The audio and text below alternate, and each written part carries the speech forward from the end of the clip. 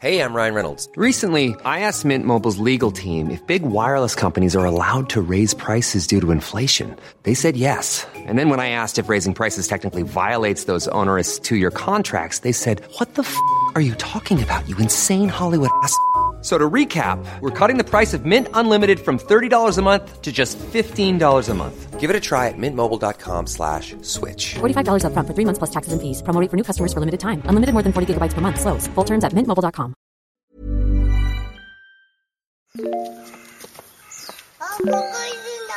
本当？見えないでしょ？どこにいるのかな？全然見えないよ。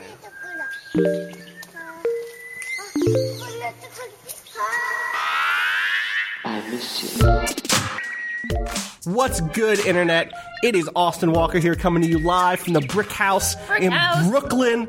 You already know what it is. Vice HQ. It is December 9th, 2016. I think that date is right. You're right. Welcome to Waypoint Radio. We have a lot to talk about today, I think. We have a ton to talk about. I like you're a good hype man because I have no idea what we're talking about. We got a lot. But you were like, we got shit to talk about. Yeah, we do. Danielle Riendo joining me. Hello. Patrick Klepek joining me. Tim Barnes, our audio producer. Tim Barnes is also in the house. Say hi, Tim. Hello. People can hear you because this is a wide stereo speaker. That's right. Wide stereo. Coming to you in wide stereo. I'll keep my comments to a minimum. I appreciate it. Thank you, Tim.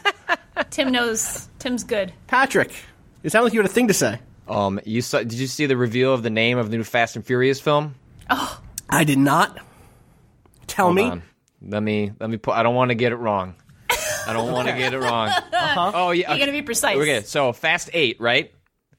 The Fate of the Furious. Ooh. Huh. Get it? Is it Fate? F8? Fate? Like is it written that way? No, it is not. Oh, which is a missed opportunity. Yeah, that really is. But there will definitely just be like F8 logos on Facebook or on like hats.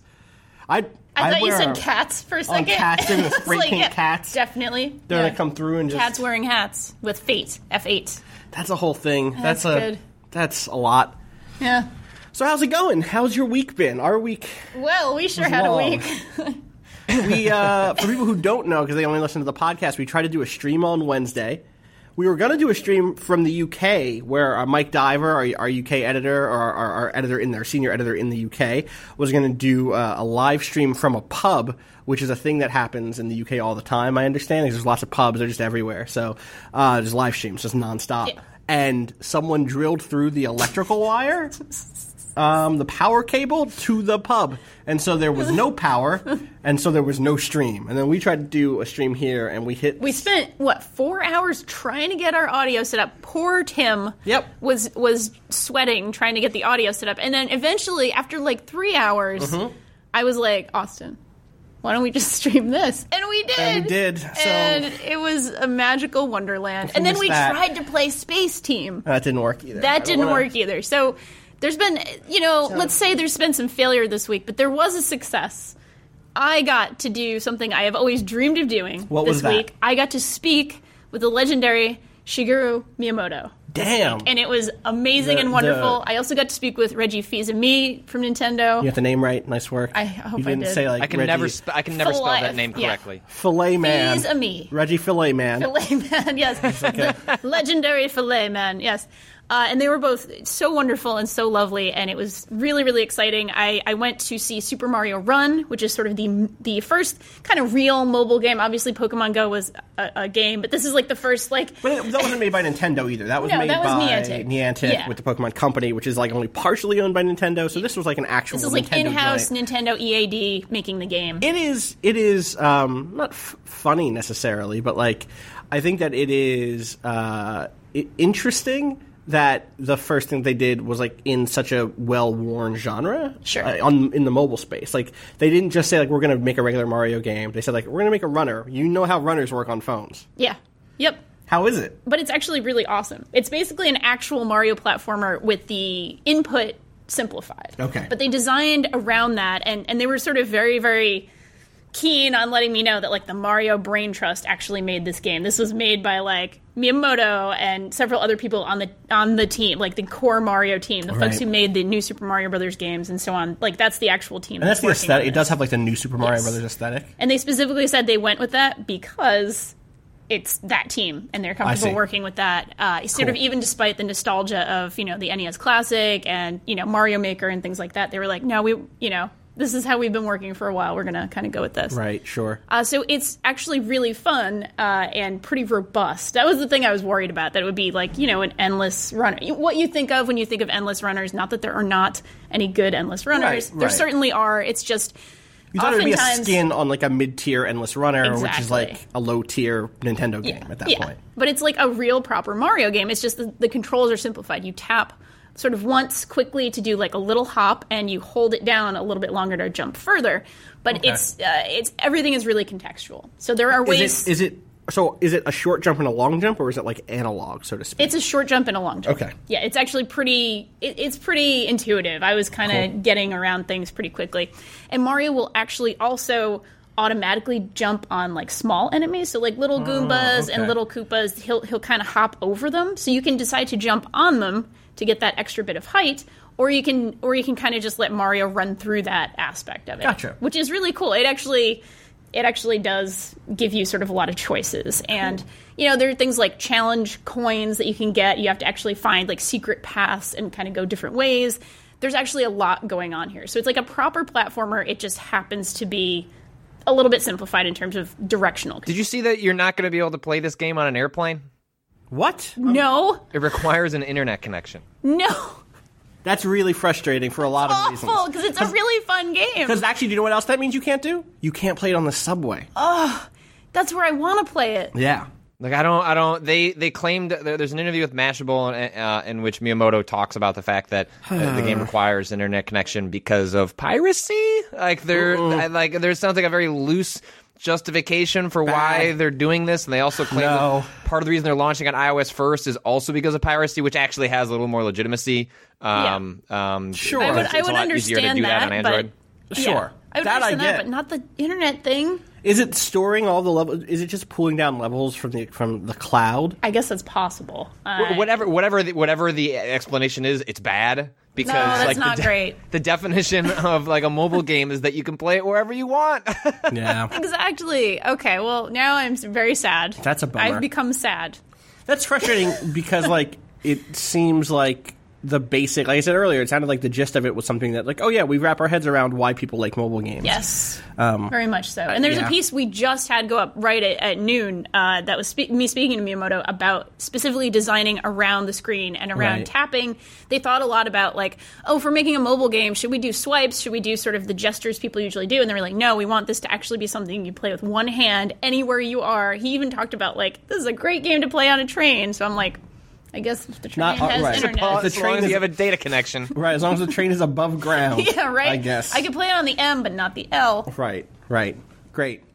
M, not L. Mario, not Luigi. All right, I see the conspiracy now. Now I understand what's going on. You can't play as Luigi in the game. Someone stop Danielle. Somebody kill me now. I'm doing my best every day. Somebody kill me now. Part of what I'm excited about this game, other than the fact that like it's a like Nintendo hopefully a Nintendo quality mobile game, which is just sort of a lot different than sort of the the lower bar of expectations we often have for mobile stuff, is that I don't find endless runners to be like compelling at all. I don't enjoy competing for a high score. Like that's not. I like having a goal, and like that's part of the reason I was excited about this, because when I saw it was a runner, I was like, oh no, they're gonna make this really fantastic feeling platforming game on mobile, and then it's just gonna be you fighting a high score. And then they said, there's a story mode with like concrete levels, and we're gonna come out with level packs. Like that got me excited because I want the elegance of Nintendo handcrafted mobile design platform with a structure around it. Yes, with good level design. Yes, exactly. I hope it's good despite the connection thing. Yeah, me too. I'm curious. I agree. I really enjoyed what I played. Obviously, I played a demo. It wasn't like the whole game, but everything felt like an actual sort of new Super Mario Brothers style. And you can read that story on waypoint.vice.com right now. Sure There are can, a right bunch of now. other things, too. Like, you also interviewed Reggie. Yes. And also, you got them both to tell you which Nintendo characters they would have a drink with. Yeah, that's right. You sent Danielle into the into the interviews, and you're going to get those burning questions answered. Hey, it was really funny because Mr. Miyamoto was like, he kind of laughed about it. He's like, oh, I don't really drink beer, and then he got like really quiet and really serious. He's like, oh, who would it be? Like, he really like looked around the room for a second and was like, Star Fox. Fox McCloud. Like, he would have the best stories. He And would I have was just dope like, stories. Yeah, that's right, he would. What about you two? What did you decide?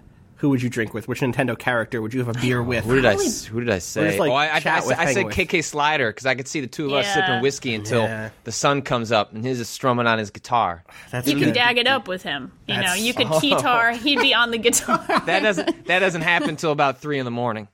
Yeah, Good. till you get close to 4. Once I you hit understand. 4, that's it. where Bad it all decisions. What about you, Danielle? I was actually thinking Bowser because I really want to like have a heart-to-heart about why Okay. he's always ruining Mario's vacations. Yeah. That's the plot of every game. Somebody went on vacation and somebody else Do you ruined know Do you know the fan theory about Bowser? No, what? You don't know about this? I mean, I know of a Like few fan Dad theories. Bowser, Dad and how like Bowser and Mario are just trying to give their kids a good time. Do you know this well, that's one? part of the vacation thing. Right, so, They're like- always going on vacation. So I think the theory originated from either Mario 3, where it has like the like theater Right. kind of Framing device. Yeah, Yeah. exactly. Thank you. And the notion was like, oh hey, or like Mario Kart, same thing. It's like it's Mario and Bowser getting together to give everybody else like a fun time, and Bowser's like playing up being the villain the way like a dad will be like, oh, I'm Darth Vader, but, like yeah. I'm evil Bowser, but really we're all friends, and like that's why they can go like do sports together and do parties and all makes that. sense. I think that's it makes my perfect sense. that's my headcanon. Well, I would get to the bottom of that. I see. I'd be like, "Hey, Bowser," and Yeah. plus, it feels like he'd be fun to drink Yeah. with. Like Bowser could party. He could party. So, I really want to have a drink with the Ganon from Wind Waker. Oh. Because, like, at the end of Wind Waker, that Ganon has this, like, long little, like, speech about the winds moving, or like, the winds came to my desert country with, that they were harsh and brutal in the day and, cold at night and like, killed my people and now I'm sad. And, like, I think he just needs a bud. And, needs like, a friend. I think He he's- needs like a literal bud, like a Budweiser. He needs like a bud. He needs another a- kind of he needs a bud. little- I don't he know. needs- He needs a bud. He also needs a little bud, I He think. needs all the buds. You just come through. Really. Come through. We're in the A brick bud house. in each hand. Use Exactly. your imagination. Use your, Get your connect the buds. dots. I think that Ganon could just. I bet you he has just like some smart ass things to say about the world and history. He's also old. I think that Ganon is also the Ocarina of Time Ganon, which means like he's seen a lot, and I just want to talk to him about. What's cyclical in history? I think like a nice whiskey. I'm not a whiskey guy, but I think he is. He is. So He I so would, is. I would suck it up and do whiskey to hang out with that Ganon. Oh, that's good. Yeah. I like that a lot. Anything else going on this week? You guys playing anything? Patrick, have you started in on like... It's just more Final Fantasy. Yesterday, I made the transition. This was talked about before the game came out. Mm-hmm. There is a specific chapter in which the game swaps from being an open world sort of thing Yeah. to a far more linear sort of story experience. Like, there's a moment when the story kind of pivots, and then it's like, oh, it's story time. And I just decided to... I kind of hit this moment in the open world. I talked about it in the second part of the letter series that we ran this week, in which I was doing a lot of side quests that weren't going anywhere. Like, they were just like, hey, go get a potato. Hey, you got the potato, now go get a tomato. And I'm like, Right. okay, and How does this go? How does this end? Is it just going to be a yam next? yeah, and that's what I wrote in the letter was that the game doesn't communicate really well. Like, is this a side quest that you only need to be doing to get additional experience and money? Like, if that's the case, then I'll just stop doing it because I have plenty of both. But is this a side quest where I'm going to discover like a cool dungeon? Is this a side quest that's going to get me some unique weapons? And I just wasn't finding myself doing any of that stuff for like the better part of 5 hours. And you so were I like, thought, fuck it. well, I'll Pedal the go. metal. Yeah, so like I'll jump into the story and they come up with a conceit that allows you to go back. Like, there's a very clear, it says like, hey, you're not going to be able to come back here, but maybe you can come back later. Like, the game's not very clear. And then like you meet a character that lets you talk with a dog and go into your dreams and then dream of being back in the open world. And then you can still go complete quests over there in the dog dream. I think that's the subtitle of the next Kingdom Hearts game. Yep, Kingdom Hearts 222 over 30 Dog Dream. I'm pretty sure Dream. is it's the crossover thing. Yeah, definitely. Disney Dog Dreams. Disney Dog Dreams 3D. In Yeah, 3D. exactly. Yeah. It's 3DS game only. I love it. So I'm like at that same point where I guess you're a little bit further ahead than me. Like I'm not at the point yet where I could just like zip into the kind of switch in structure, but I'm definitely getting to the point where it's like I can't tell if this is a real thing or not. And it's a shame because some stuff definitely has some of the side quests do have the attention that lead to a big boss fight or like a cool dungeon, and I almost want a spoiler-free hint guide that's just like, all right, do these 20 quests. These are the ones to pay that you have to do. If you want to do other side stuff, go for it. But like, this is the one where there's like a cool cutscene or where you and Gladio will get into an argument or like whatever it is. Like I want the stuff that's really story heavy. I need in a this skip game. list, basically. I need a skip list. Exactly. I want the machete order of Final Fantasy or some of 15. my favorite combat in the game are doing the hunts, but the game goes out of its way to make it so difficult to do the hunts in this game. Let me take multiple hunts at once. No, it's not even that. It's not even that you cannot go multiple hunts at once. I think it is, but it's that the hunts are not universal between NPCs. So the hunts that are scattered throughout the game are scattered between different vendors, and those vendors do not give you any indication if you are going to be level appropriate for those hunts. So you can spend 3 minutes sitting through a loading screen, run into a town, go to an NPC and be like, maybe they've got a hunt for me. It's like, oh no, it's all level 60 hunts. It's like, well, better randomly roll the dice on like the next NPC and hope that one gives me it's like. Or the other thing happens for me, which is like, that's where I want multiple hunts, is like, if I go the other way where it's like, oh, I'm going to go back to this place and clean up the last 5 hunts that I skipped there. I'm level 30 now. I want to take all of the level 7s. Like, it won't be a problem. Just let me just go like zip around and get them really quick. That would be preferable. Yeah. It is not preferable. It's just because you fight the coolest, biggest monsters on the hunts, and it allows you to like really dig into the combat. Because right now what's happening is I did so much of the side stuff before I'd made the pivot into the story that the story difficulty has been just nerfed. Like I'm just coasting through every single battle because I'm like basically 10 to 15 levels higher than I should be for what's happening, and the game doesn't adjust for that, which is fine because I mean that's part of the consequence of all the open world stuff I did. But it's like when I want to take a break and like go challenge myself and go do some fun combat stuff, I'm basically looking at half an hour to try and find something to do, and that's just it makes me angry that I have to spend this much time finding the good stuff because it's there, but the game just puts up a ton of barriers to actually engaging with it. Maybe they'll patch it like they're patching the story. You know what? I bet the hunt stuff will get. You joke, but I bet that hunt stuff is so obvious, and it's a complaint that I've seen everywhere. That's going to happen in a patch in the next like couple of months. But I'll have finished the game. I'm going to finish the game probably in the next week. And I'll have probably missed out on a bunch of stuff because that stuff happens so much later. Totally. Yeah. I think I'm going to push through and probably finish it up also. I like I said at the end of this letter, I was like, you can hold me to the fact that I'm going to play more of this game. I am just enjoying being in this game, and it is able to do both things I need, which is like, oh, it's the weekend and I have 3 or 4 hours open. I can really pay attention and do a story thing. And it's the like, I got home from the office. It is 10:30 p.m. I need to like just become a vegetable for the next hour and a half and just like buzz. A cactar, a cactar, specifically a cactar. A potato, and then a tomato, and then a yam, one and then another, and I'll complete the quest by being the tomato that the diner owner needs. Yes. Please. Aspire to that. Exactly. And so I just need that, like, that fed to me, and I can just do side stuff while listening to a podcast or watching something else. So to be clear, I didn't mean, like, someone in a vegetative state. I meant, like, literally the vegetable that you would eat. Your vegetable Apologies. That's in not, the game. Yes. Right. Yes.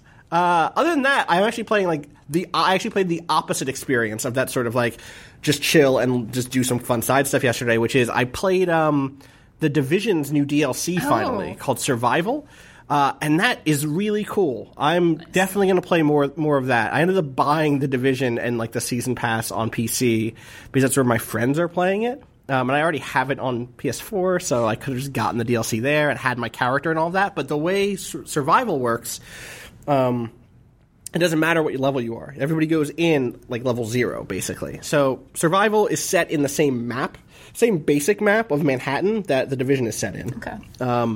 And each match is an hour long. It's a multiplayer thing where I'm going to say 24 players join a server. There's PvE and PvP variations. I played one of each. The goal is to get to the center of the map, to find like a cure for this virus, and to get out. The thing that separates it are a couple of things. One, there's a huge blizzard happening. Oh. Like obviously the Division takes place in a world that's been hit by cold and snow. It takes place on the December right before the holidays. The virus spread on Black Friday. Life was interrupted. That's when life was interrupted. Then, right? So it's the middle of the winter already. But in survival, it's like a blizzard is happening currently, and so your visibility is only a few feet ahead of you, or like it changes depending on how the weather is going. Like sometimes it clears up and you can see a block or two, and other times it's like I can barely see anything. And taking notes from other survival games, there are things like hunger, thirst, and temperature. And so, like, you need to go hang out near little barrel fires to get your temperature up before you go out on, like, another little excursion. That's pretty awesome. And you're infected. Oh, no. With this disease. Welcome to Waypoint Radio. We like Far Cry 2. Give me a game where I'm infected with a disease. I want to be sick. And manage that shit. I gotta be sick. So what you end up doing is like, and you start with no gear. You start with like a pistol, and that is it, and like a piece of cloth. And so the game is going around. What else do you need, Austin? Yeah, That's really. all I need to save the world. Yeah. Let's go. Go into my bunker. All I've got is cloth and pistols. That's it. I'm ready for Trump. That's all I need. That's all you need. That's all you need is your Trump kit. That's it. You know? You're like, where's the water? Where's the gas? I got cloth. Don't need it. Motherfucker. I can burn it. It's fuel. I can eat it. Give me some leather to chew on. That's cloth. So you have to go out and like find in the different areas of the map. There are just like backpacks and there's loot that you can find. And sometimes you find like a gun, and it's like, whoa, I got like an exotic gun. Because video games, exotic gun. It's a gold gun. Yeah. Or you find more cloth or tools or weapon parts or gear parts or whatever. And so it's this like super tight version of something like DayZ or Rust that's match based instead of being. And so I guess there's other things out there like H1Z1, like King of the Kill or whatever it's called. I really do. I think it's called King of the Kill, which is also like match based in this way. But I haven't seen anything that's like this. Like there are moments where it's so tense. Partially because any sort of survival game like this is already tense, and partially because a number of like just the audiovisual polish on this game is already really strong. So things like hearing a gunshot in the distance, like you just like freeze up because you die, you're out of the match, right? And as people die, it also just like the countdown of like 20 agents remaining, 17 players remaining, like 3 players, and like as they die, it's a really cool like battle royale style thing. And there's lots of course, like, are you cool? Like I see a person, we're both fighting a really hard NPC together, but it's PvP, so we don't know if we're gonna like backstab each other. It does that thing. It feels a lot like, and I saw somebody else say this on Twitter, what the Division's Dark Zones should have been to begin with. Yeah. It's because you get into the Dark Zone eventually after you craft like your mask and all that other stuff, and you have to extract with your stuff. I did not extract with my stuff. Oh, no. What happened for me in my first game, 2 things. One, I wasted a bunch of ammo, like an idiot, because I was walking past Madison Square Garden and I heard the sound of gunfire, and I was like, oh shit, there's someone coming over there. Throw a grenade, start shooting. There was not someone over there. There was a generator making a weird clicking noise that was fucked up. And, like, that alone kill that generator. Austin, like, you are not on my team in the apocalypse. Like, you have already evidenced that you are incapable. You're gone. You're off the team. You weren't even on the team. You haven't been kicked off because you weren't signed up. I can failed do the first Coach, test. Coach, I'll like edit your post-apocalyptic missives. I'll make sure that they're good. When you're the postman, someone has to edit the mail in the future. That's a good point. I just want to make sure the letters that when I'm dropping my thumb drive podcasts all over the country. Exactly. So then I ended up getting into the Dark Zone, and it was like me and 8 other players. Every time someone dies, it's like this amazing like 20 players left, 19 players left. And sometimes you hear the gunfight off in the distance, and other times you don't. So eventually I'd gotten this really good shotgun, a really good like sniper rifle thing. I was like, okay, I'm feeling pretty good. And the enemies are all really tough because they are all like higher level and have good equipment. And so every little... Hey, I'm Ryan Reynolds. At Mint Mobile, we like to do the opposite of what Big Wireless does. They charge you a lot. We charge you a little. So naturally, when they announced they'd be raising their prices due to inflation, we decided to deflate our prices due to not hating you. That's right. We're cutting the price of Mint Unlimited from $30 a month to just $15 a month. Give it a try at mintmobile.com/switch. $45 upfront for 3 months plus taxes and fees. Promo rate for new customers for limited time. Unlimited more than 40 gigabytes per month. Slows full terms at mintmobile.com. Gunfight feels really tense, and you have to be really strategic, and it really plays up the elements of the game's like cover-based combat system in a way that makes it feel a lot more lethal and a lot more like scary. So you don't have to have really played the main game to jump into this. As soon as you get to the main like hub, it's available. I played maybe 15 hours. You can jump into it right now because you go in at level 0. No one has stuff when they start. You literally have to craft special abilities to use. Like if you want to use pulse or use like the little seeker bomb, the stuff that you just level up and get in survival, you find equipment and craft those things. Which is really cool because you end up going through, it's almost like a roguelike in that way of just like, what's my build going to be this time? Like, okay, I got this cool shotgun. I guess that means I'll be an up-close person, so I'll make sure I have the heal abilities. I'll be behind cover and I'll pop the heal ability that heals people around me or whatever. That stuff is really cool. So I got into the Dark Zone and I had a really good run of like, I had this really good shotgun and all the enemies I was finding had shields and axes. They were like the firemen gang or whatever. Yeah. And the shotgun does good things against that. Like, yeah, get up close to me. Come on.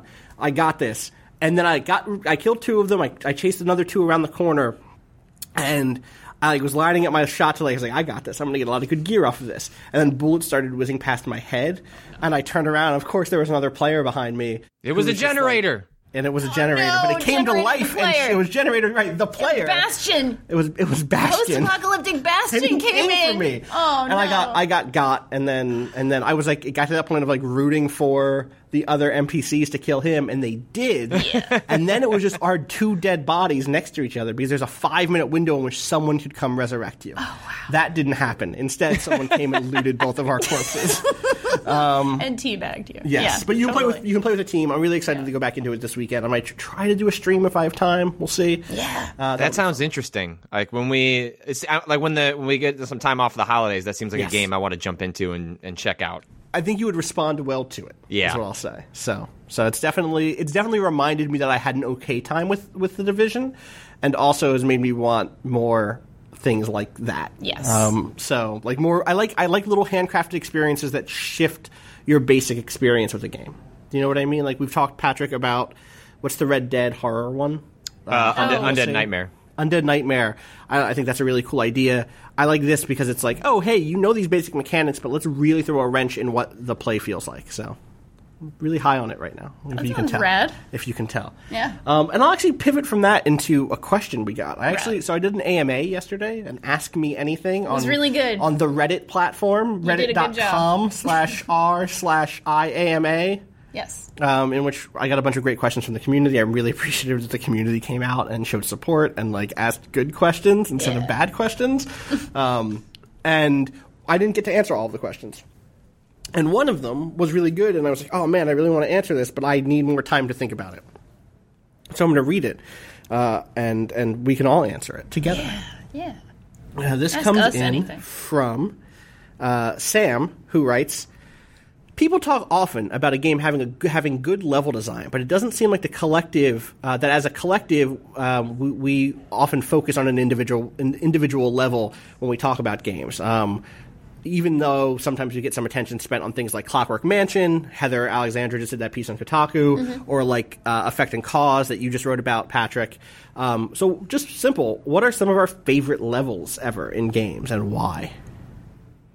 What sticks out as some of your favorite levels in games? Like we do talk a lot about like, oh wow, that game has good level design. So like, what do we mean by that, and what are some great examples? For me, what first came to mind was the first level in the original Deus Ex, the Statue of Liberty stage, which we take for granted games like Dishonored that like take the, in the case of Dishonored, like very directly took the lineage of Deus Ex as Harvey Smith worked on the original, but like we sort of take for granted this idea of like being in map designs in which the player is allowed to approach them from multiple angles. Like that is just a thing that is in a ton of games these days. Right. But Deus Ex was like a huge pioneer in the idea of like approaching an environment and how you get to that endpoint is not going from A to B. It's realizing that A splinters off to a bunch of different, letters in between. So like that level sticks out to me because it was this first example,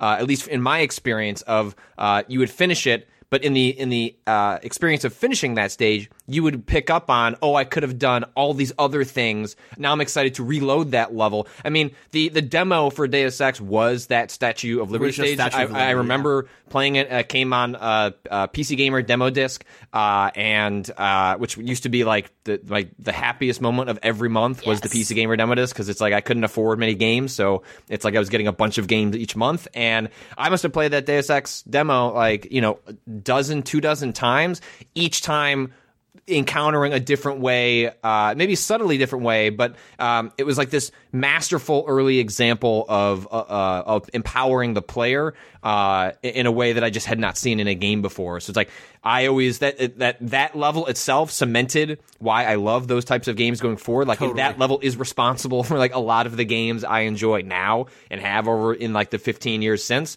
So that's the level that stuck out to me because it was this early example of a level that just sort of like defined a player experience. And I think that's what like a lot of good level design is like defining a player experience in some way. Doesn't necessarily have to be like, multiple angles, open, right. and stuff like that. It can be the opposite of that. Yeah. Just like Mario 1-1 is super good at teaching you how to play Mario. Yeah, it's a secret tutorial, right? but like Yes. there's no Yes. text explaining how you do things.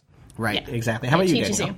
you. For me, because I'm such a big platformer fan, I think for me, it's usually a balance of several elements, like risk and reward and surprises. And also sort of like a good teaching mechanic. So there's a level in Donkey Kong Country Tropical Freeze. Surprise! I know, it's shocking. Surprise! Where it's like a savannah level. It looks like this sort of very beautiful kind of like, savannah-y area, and it's on fire. And there's sort of a mechanic teaching you how to use a certain element to put out the fires, and then you have to start sort of swinging on vines around that. And it's sort of like it teaches you this mechanic in a fairly safe way at the very beginning of the level, and then it starts twisting on that and twisting on that and twisting on that and making it more challenging each time. And also with that game and with, sort of really good platformers in general, I love it when it teases you a little bit. There's a secret area here. There's a secret element here. Experiment and play around and find those things. It's sort of like this rich little space that I enjoy exploring and will be rewarded for exploring. And I will also say, regarding Dishonored 2, I just got to what I think is the best level in the game, which is the sort of time travel-y. I won't spoil anything, but that is, I think, even better. Patrick, you said this, actually, that it's actually even cooler than the Clockwork Mansion. So, again, it's doing risk-reward, and it's doing secret surprises, and it's doing all those things in a 3D space. Right. So, yeah, for me, it's all about that. And flow. And flow is a really, really important part, especially in anything platformery. For me, it's like it needs to have exciting moments, and it needs to have like take your breath moments. Okay. Like it's kind of a combination of all these elements. You know it when you see it. Specifically explains to me why you're a Donkey Kong Country Tropical Yes. or like Donkey Kong Country in general fan. Yeah. Where like that game is a lot faster than I think a lot of the early Mario or the Donkey Kong Country series in general. Much It's like a little faster. faster than Mario. The Mario More about games were, momentum than precision. but not as like out of control as the early Sonic games were. for sure. Nice middle ground there. Yeah, That's interesting. it's momentum. Good momentum. Yeah. And flow. Go ahead. I was going to say, what about you? I don't know. Like, so I think, given that you've covered those two things, I think I want to go the far opposite direction, right? Which is like closely structured, like gameplay flow, really great design that suggests all of the possibility spaces for the player. I think those are both good elements of this. But I also just like things that levels that communicate something about the world and the environment in games that have stories, or something about the game's aesthetics in games that are about just like a cool aesthetic experience. So like the final area in Rez is super good at like being just this overwhelming aesthetic, like just blow to the face, just like this amazing like combo of visual design and musical cues, but also just like when I think about games, like my favorite standout levels are things in like Streets of Rage 2 that have foregrounds and backgrounds that communicate a scale that isn't really there, that you can't necessarily go explore, but that situate the limited action you have inside of some broader context. The same thing with like, there's a very specific call out, but like Ranger X is another Sega Genesis game. It's a mech game. It's one of the first mech games I played. That it takes place in cities, and like it takes place all over the place. And you're a mech, and there was a level in which you're kind of climbing a big skyscraper. And at the start of the level, there are little people running around, and that's like one of those touches that, like, the fact that it's a skyscraper and the fact that there are these like people-sized people who are like at your feet running around. That I love people-sized people. People-sized people, but you're a robot-sized robot. That's right. That's right. Good. Man, Austin, you're good with language. I do okay at robots. You got the words. I got the words. I found them. I found those words. And like that's the thing is like, and so like level design that helps kind of communicate the stuff that would otherwise go unnoticed or that would otherwise fall away because of the focus on just flow or just, player expression. Like, I like those things a lot. But I also just love levels that color the world a little bit. I've spoken before about, and here's the thing that's like not necessarily a level, quote unquote, but I think we should think about these things in the same way because they are similarly designed. But like the path from Balmora to the city of Vivec in Elder Scrolls Morrowind isn't a level by any means. Like it wasn't just like, oh, you go into a loading screen and then you have this section of the game loaded. Though there might have been a loading screen at that point still, at least a soft load. But like it's set up to be. There's not much combat challenge. You fight some of the cliff racers, which are these terrible pterodactyl things, maybe some of like the weird bug monsters, but like mostly it's like it's the first long walk you'll make in that game through a bunch of different kind of like biomes. You'll walk past Caldera, which is this like rocky outcropped city. You'll walk past a fort. You'll walk past like through a bunch of different things, and on the way to Vivec, which is this like floating city near the ocean. You'll pass these big, beautiful, like, pink and blue, like, bug monster cows. Love it. I love it. And, like, you'll pass farms. And, like, that, it was just, like, a really good... It's almost like if there had been a soundtrack to that, like, the way going to Mexico was in Red Dead Redemption, it would be one of those great, like, traversal experiences. I think that's also a great level design thing. Even though we're not talking about, like, intricately placed... clever level design, right? The skeleton stories, yeah, totally. And then the other one to shout out, and like I'm just not a pro at this, so it's hard for me to break this down. But like the great multiplayer maps of the world, right? Like the two forts and Facing Worlds Unreal Tournament. Facing Worlds, totally. Like, those things are very carefully designed and really fun. Robert Yang encourage that flow as well. Robert Yang like DE Dust in Counter-Strike. Yep. Robert Yang does a class or at least a session on level design at NYU Game Center, and he's made some great tweets about it that are just like pretty simple, but just like here's what simple level design looks like versus complex level design. I'll try to find that tweet and retweet it after we're done with the podcast today so people can see what I'm talking about, because it's one of those things that's like, oh right, yeah, you would have to be super smart to design a really good Halo competitive level. Like, absolutely. There's a lot going on there with the levels twisting back in interesting ways that have multiple different vectors of like attack and counterattack, and it's a fucking art, man. It is. Like, yeah. It seems tough. Also, shout out to the Tower of Latria level in Demon's Souls. Totally. Hell yeah. That hits all of these things, I think. Demon, like it's if you shit. I played Demon's Souls last. I played Dark Souls 2, then went to Demon's Souls before Bloodborne came out, and all that's a weird order to play them in, especially mechanically. Mm-hmm. Like the Tower of Latria is like probably the best area in any of those games. Probably, maybe it's up there. It's certainly in the top 3. It's the only one that I've ever really felt like it was fair to be like the real Demon Soul starts here. Like, yeah, no, Latria is that for sure. But it does a bunch of cool shit. And it's so creepy. Like, it's a horror game stuck inside of Demon Souls, the Souls games are already sort of like, oppressive and weird, but like Tower of Latria is like, it's just dank. It's grimy, and the first time that you get caught by one of the jailers is like, the jailers are these like, I think that the D&D term for them would be Ithalid. I'm pretty sure. Ithalid. Which is like a squid-faced Cthulhu man. Okay. But like a person. Is it like in Bloodborne when you get taken by the Hyperion? Yes, those are like folks. The Hyperion folks, the spore people are like. Is that the spore people called in Bloodborne?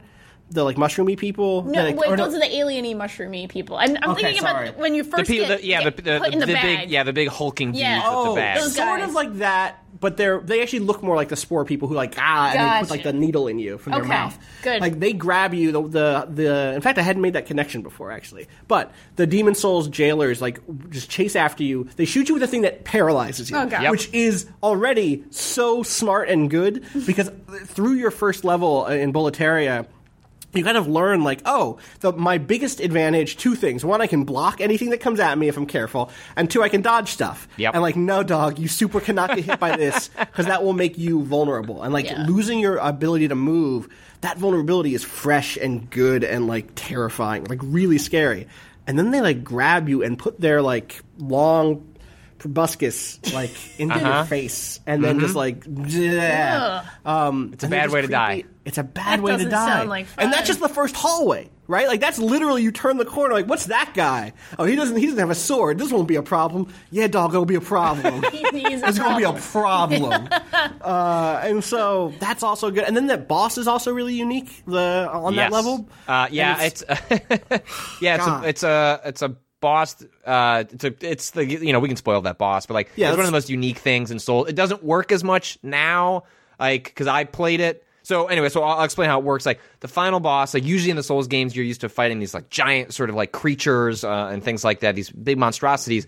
And the thing at the end of the Tower of Latria is they summon a player like from the world that you have to fight. So you can avoid player versus player fights in the majority of the Souls games. It's not something you have to engage with necessarily, but they force you to fight another player, and it's brilliant, which means like you don't know what you're going to go up against every time you walk into the boss arena.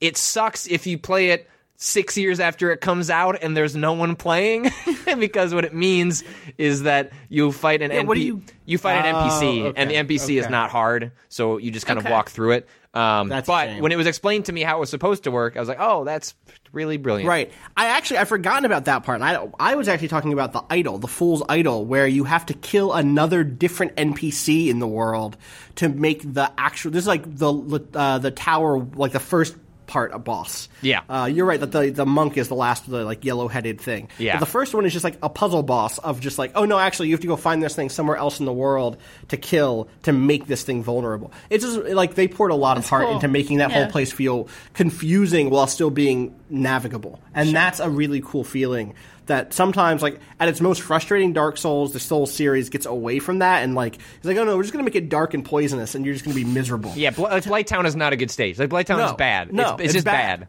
It's bad. People in the chat, I will shout out the chat. We're doing this live on twitch.tv/waypoint. And people in the chat definitely talked about, like, Sense Fortress, which is another Souls level that's, like, really strong. I think I really like the college in Bloodborne a lot, actually. Yes. I agree there's with a that. lot. That whole series I like has some the castle, good fucking levels. the snowy castle. That level's Forsaken good as hell. Castle Yeah. something. I love that area so much. I think we go on and so on. much Yeah, this could quickly become a Souls cast, but we should probably do something else. I'm like mad I hope, like, I'm glad that the Souls series is theoretically wrapped. Is like I'm happy to see things. I like when things close and end, and like when they do so under the control of the people who poured so much heart and soul into them. No pun intended. Heart and blood would have been just as bad. They put Sweat so and much blood heart and soul into their borns. Yes. I like seeing creators be able to be like, all right, this is where I'm done with this thing. I'm going to move on. But I am bummed that we haven't had like a new Souls game come out. Well, all three of us. Well, I mean, From Software's already said they're working on a Souls type game, which is collectively thought to be Bloodborne 2. I hope it's not as much as I would like another Bloodborne. It's in the same way that I'm glad in a way there's Last of Us 2. I always prefer when the most creative people in our industry build new things.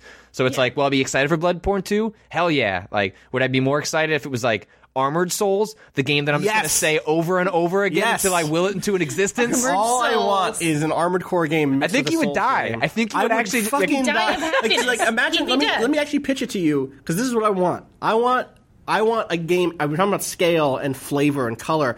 I want a game at 2 scales. I want the mech to be like this huge, destroyed, post-apocalyptic overworld, which a lot of the Armored Core games have. Maybe with some like one remaining city where you can go to like see people or whatever. And you're going off into ruins and stuff. Imagine the world sort of like Darksiders or something, where it's been like torn apart, but it's still huge. Like it's weird future skyscrapers in the distance. And you go there, and then like you're fighting other mechs, and you're going into like mech-sized dungeons and stuff that are like big canyon like walkways and shit like that, huge massive underground caves, and then you reach places where you have to get out of your mech and it's just like go into this office building. So you're saying that you want Hidetaka Miyazaki to make a game with people-sized people and robot-sized robots. Perfect. That's what I want. Damn, we solved and it. then we solved it. We did it. Give me a call. From Software, come get your boy. I got a game to make. God damn. If you have questions, you can send them to gaming@vice.com with the subject questions. We will answer those questions if they come up in the question bucket. That's right. Thank you to Tim Barnes, our audio producer. You can find Tim at TimBarnes451 on Twitter. Thank you, Danielle. Where can people find you on Twitter? Danielle R.I. Patrick. Find me at Patrick Klepek. We are at Waypoint on Twitter. I am at Austin_Walker. You can also find out the name and info of the person who does our intro music, our intro and outro music, Boen, at waypoint.zone/BOEN. I set that up. Perfect. You can find all the stuff we do at waypoint.vice.com, at digitalpyramids.com, at waypoint.zone, at bazinga.zone. You already know what it is. It is the weekend. Thank God. Woo! It's the freaking weekend. Yes. Baby, I'm going to have me some fun. Yes. Which means you're going to sleep. I'm going to sleep. Here's what are you doing this weekend? I'm going to play some video game. I'm going to play some Final Fantasy 15. I'm going to play more of The Division Survival. I'm going to sleep. I'm going to read some stuff, maybe. I don't know. We'll see. I'm going to see if I can. Don't get too crazy. Come on, Austin. All right, slow down. You're right. Don't party too hard. Let's focus. I'm having some fun. I'm going to read a book. And sleep. I'm going to do it. What are you two up to this weekend? I'm going to Rhode Island. I'm going to see my family. Awesome. I'm going to play a lot of Pokemon.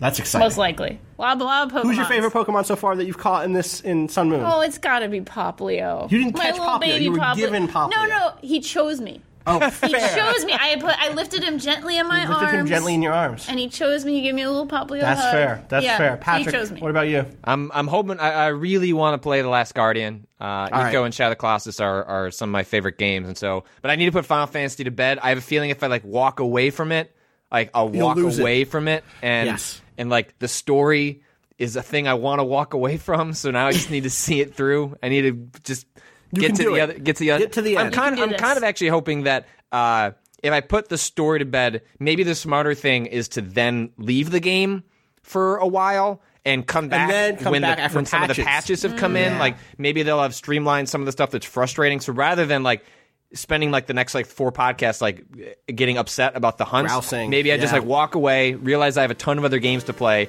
and see if they address some of that stuff. So I'm hoping to get that close to bed, and then move on to The Last Guardian, because I'm super curious about that. Awesome. If you're listening and want to tell us what you are playing, you can hit us up again at Twitter at Waypoint or on Facebook at Waypoint Vice. Do that. I want to know. I'm curious what people are playing, so let us know. We'll respond as we find time. Playing? Yeah, exactly. And again, shout-outs to Reddit for letting us do that. Ask Me Anything yesterday. I will make a news story on the site that links out to it. You can go read some of my responses. I tried to respond to as much stuff as I could. If you ask me a question there that you didn't get an answer to and you think maybe it would be a good question bucket question, again, the address is gaming@vice.com, subject questions. We'll get to it, but first, we got to get to this weekend. Yeah. Peace.